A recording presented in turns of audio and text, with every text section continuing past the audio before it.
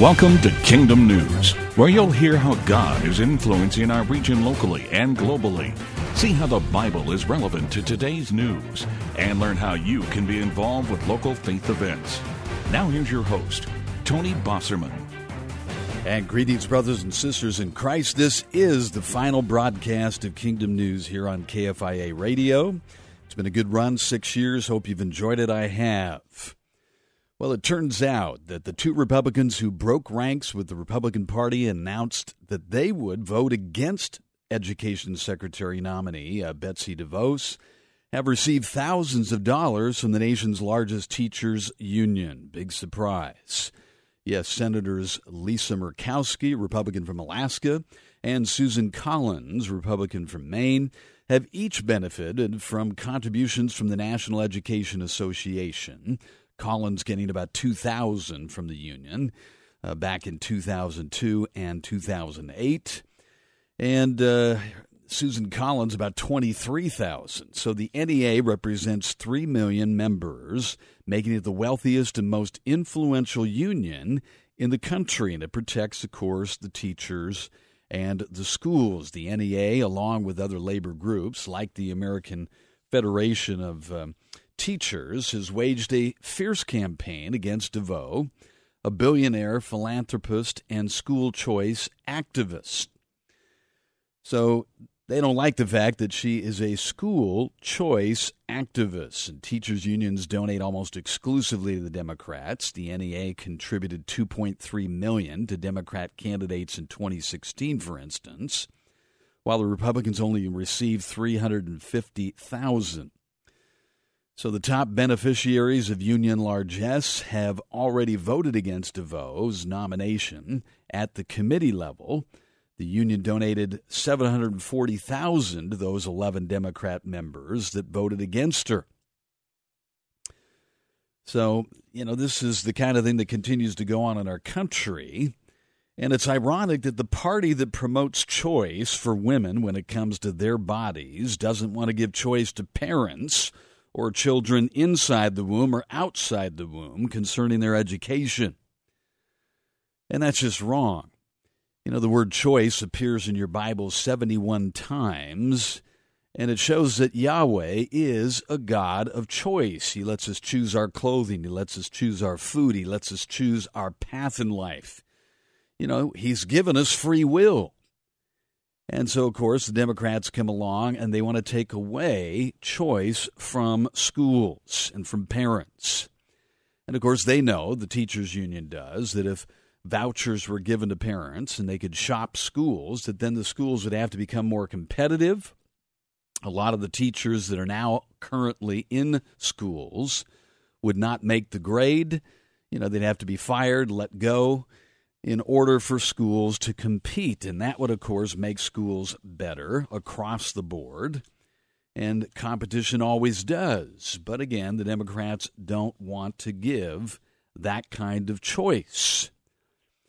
So, of course, she's going to go on and get a full Senate vote and probably be chosen to head up, this education department, and hopefully over the next 3-4 years, should be able to bring school choice and vouchers to every single family in America.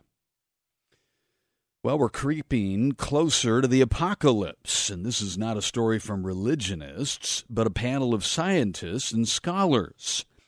Usually it's religionists that are, made fun of for making predictions about the future, doom and gloom, that type of thing.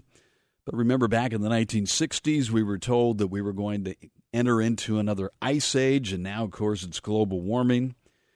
But this panel of scientists and scholars, the Chicago-based Bulletin of Atomic Scientists, has moved the doomsday clock, a symbolic countdown to the end of the world, to 2.5 minutes to midnight. Now, the hand moved to 3 minutes to midnight in 1949 at the start of the nuclear arms race. And in a statement released earlier this week, the Bulletin of Atomic Scientists said it was taking a number of recent developments into account. They said, quote, a rise in strident nationalism worldwide, President Donald Trump's comments on nuclear arms and climate issues, a dark global security landscape that, of course, is colored by increasingly sophisticated technology and growing disregard for scientific expertise were among the criteria that they used. So this team of Nobel laureates at the Bulletin of Atomic Scientists has been compiling research and analysis to set the doomsday clock since 1945. Yeah, a lot of people don't know this, but this, is a group of scientists that this is what they do. They study world trends and conditions to try to warn us that we're heading towards doomsday. And the independent nonprofit group uses data to assess global threats linked to treaty negotiations, geopolitical tensions, and developments in the world of technology. And back in 1963, scientists moved the clock back to 12 minutes from 7 after U.S. and Soviet leaders signed the Partial Test Ban Treaty, ending all atmospheric nuclear testing. So in subsequent years, it has swung back and forth, landing at an alarming 3 minutes to midnight back in 1984 when the U.S.-Soviet relations reached a new low, before swinging back to 17 minutes from midnight in 1991 after the end of the Cold War when the Berlin Wall came down. So while geopolitical factors do feature heavily in this year's evaluation, emerging risks posed by new technologies have also flagged for the damage they might reap if they fall into the wrong hands. And these include the rise of artificial intelligence and security threats, including the potential misuse of biotechnology. Developments in biotechnology, which enables humans to synthesize organs from scratch, come with a risk that bioterrorists will make weapons out of synthetic viruses. And this would, of course, widen an already diverse arsenal of weaponry that threatens to end the world. But, of course, these are fragile men. They know nothing of the future. And as the book of Isaiah chapter 41 says, God challenging humankind, make a prediction, show us the future, show us that you are gods. Well, of course, only Yahweh declares the end from the beginning, and he's given us many prophecies throughout the Bible that have been fulfilled over the years. And, of course, the latest was the reestablishment of Israel as a nation in 1948. There are many more to come. But Jesus did say, and kind of set a doomsday clock, in his statement in Matthew 24:21, when he said, "For then there will be great tribulation, such as not been since the beginning of the world until this time, no, nor ever shall be." So an unparalleled time of trouble coming. And then he said this, "Unless those days were shortened, no flesh would be saved, but for the elect's sake," that's you and I, "those days will be shortened." So Jesus is saying, in what is commonly called the Olivet Prophecy, that short of his divine intervention, mankind would come to the brink of extinction sometime in the future because of many of the things that these scientists have just spoken on. So the Bible, of course, gives us much more details and talks about why these things are going to happen.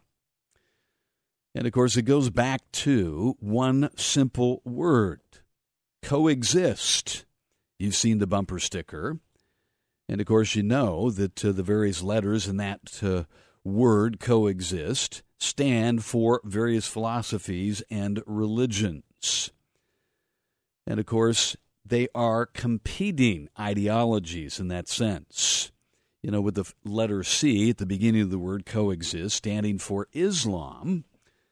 And, of course, radical Islam, basically promising to erase any resistance to Islam off of the earth. That is their goal and intent. So right off the bat, the first letter in coexist, seems to work against the others. The O is the symbol of peace, the E, the LGBT symbol. The star, of course, the Star of David, depicting the Jews and the Jewish religion. The I is symbolic of human philosophy. or of the occult, and the S is symbolic of human philosophy. And the T, of course, is the cross of Jesus Christ, symbolic of Christianity. So it was a Polish graphic designer who won a contest, actually, coming up with this symbol. But it shows that we are a house divided in this world, that we have competing and conflicting ideologies and perspectives that your Bible says are ultimately going to bring this kind of destruction, the kind of destruction that Jesus is speaking of here, that would end all life on this planet. So why is it that when religionists talk about the end of the world and the end of the age and doomsday, that it's just hyperbole, but when scientists do it, well, we're supposed to believe it, and it's something, that we should take seriously. When you look at the track records of political forecasters and of scientists down through the decades, they don't come anywhere close to the predictions that your Bible makes. And, of course, we've gone over many of those over the years. We talked about, of course, the 400 years that Israel was prophesied to be in Egypt, but then come out and become a nation of their own. And that, of course, happened to the very day. And, of course, the fact that Israel was taken into captivity for 70 years, that was prophesied at the end of the book of 2 Chronicles. And 70 years later, God made sure that there was a king that was raised up. His name was Cyrus, who then put forth a decree that, of course, the people of Israel could go back and rebuild the temple grounds and the walls of Jerusalem. So those are just a couple of the prophecies. There's many throughout the Bible, and God shows that he is indeed the one who declares the end from the beginning. So when the doomsday clock is set by scientists, remember who it is that really knows what's going to happen, and he's detailed it out, and of course it involves the very conflict that is pictured in that word coexist. Well, we got to take a break here, and when we come back, more news from the biblical perspective and kind of a summary of what Kingdom News has been all about, and some final thoughts as I spend a few final moments with you.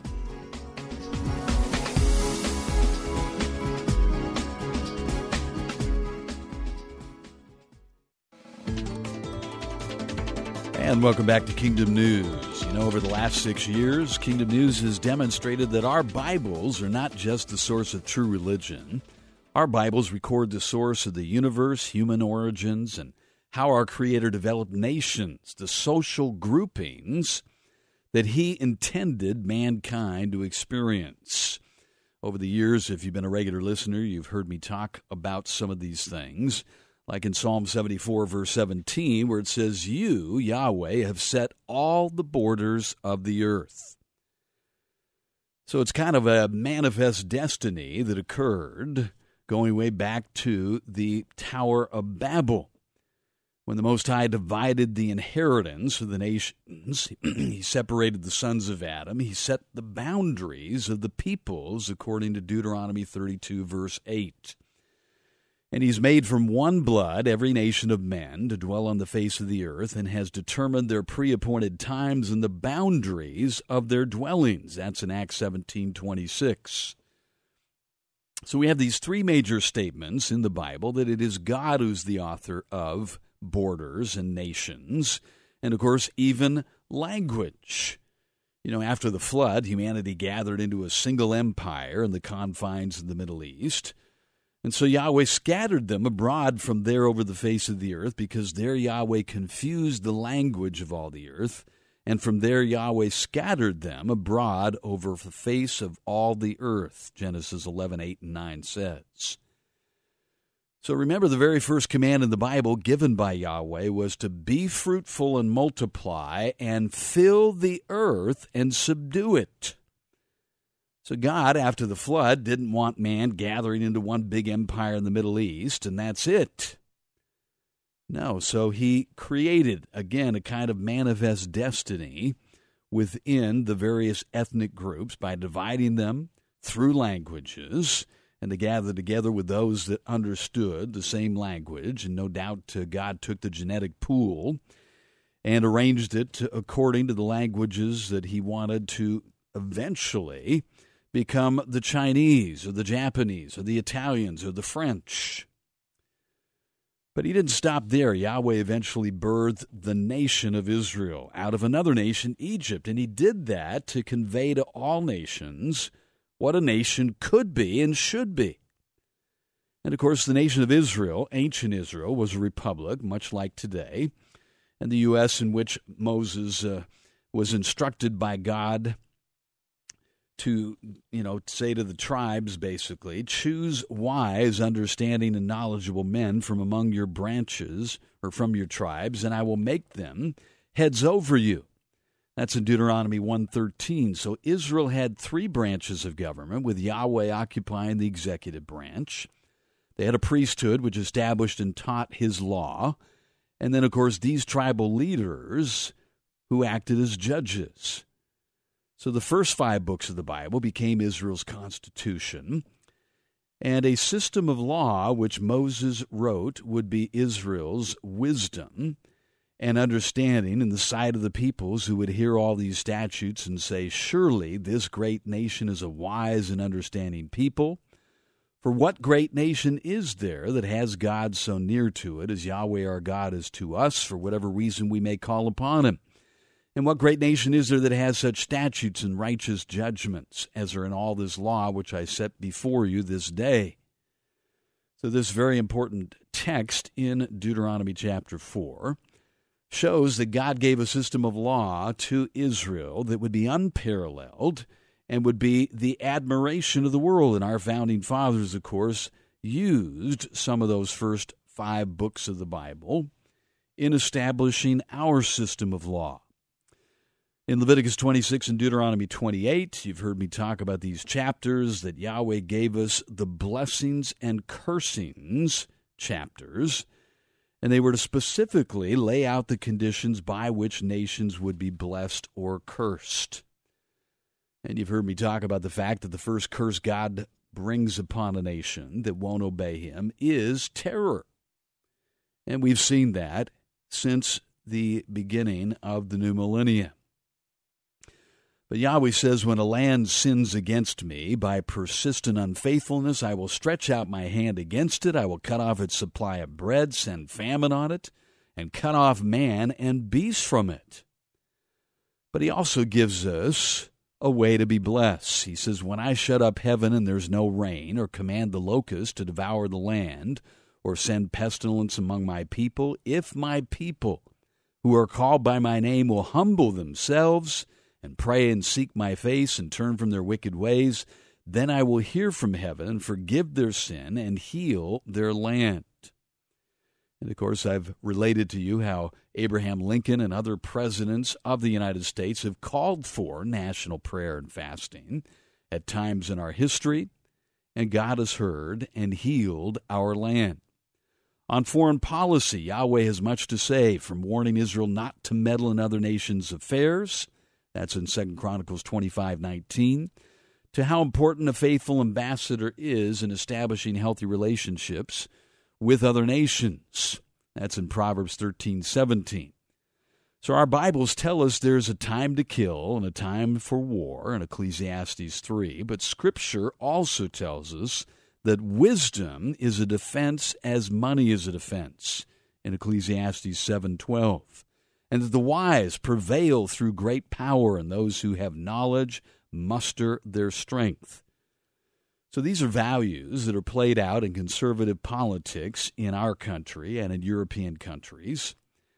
And they come from your Bible. When a nation musters its strength and builds up its, military might as a deterrent, well, people don't want to mess with them, and it brings peace. And on governance, the Bible tells us that it is by justice that a king gives a country stability. But those who are greedy for bribes tear it down. And so politicians, of course, are those who are greedy for bribes sometimes and want to tear it down. So there's a little overview of what some of the lessons that we've learned here on Kingdom News. And again, if you'd like to continue to hear the news from the biblical perspective, you can tune in on Sunday evenings for 2 hours from 9 to 11 on KTKZ. And you can go to ktkz.com and press the live button, or you can just go to 1380 on the AM dial Sunday evenings at 9. It gives you a chance to call in, and you'll hear 3 world views of the news. It's been great being with you. Don't forget to pray for that permanent solution to mankind's problems. Thy kingdom come.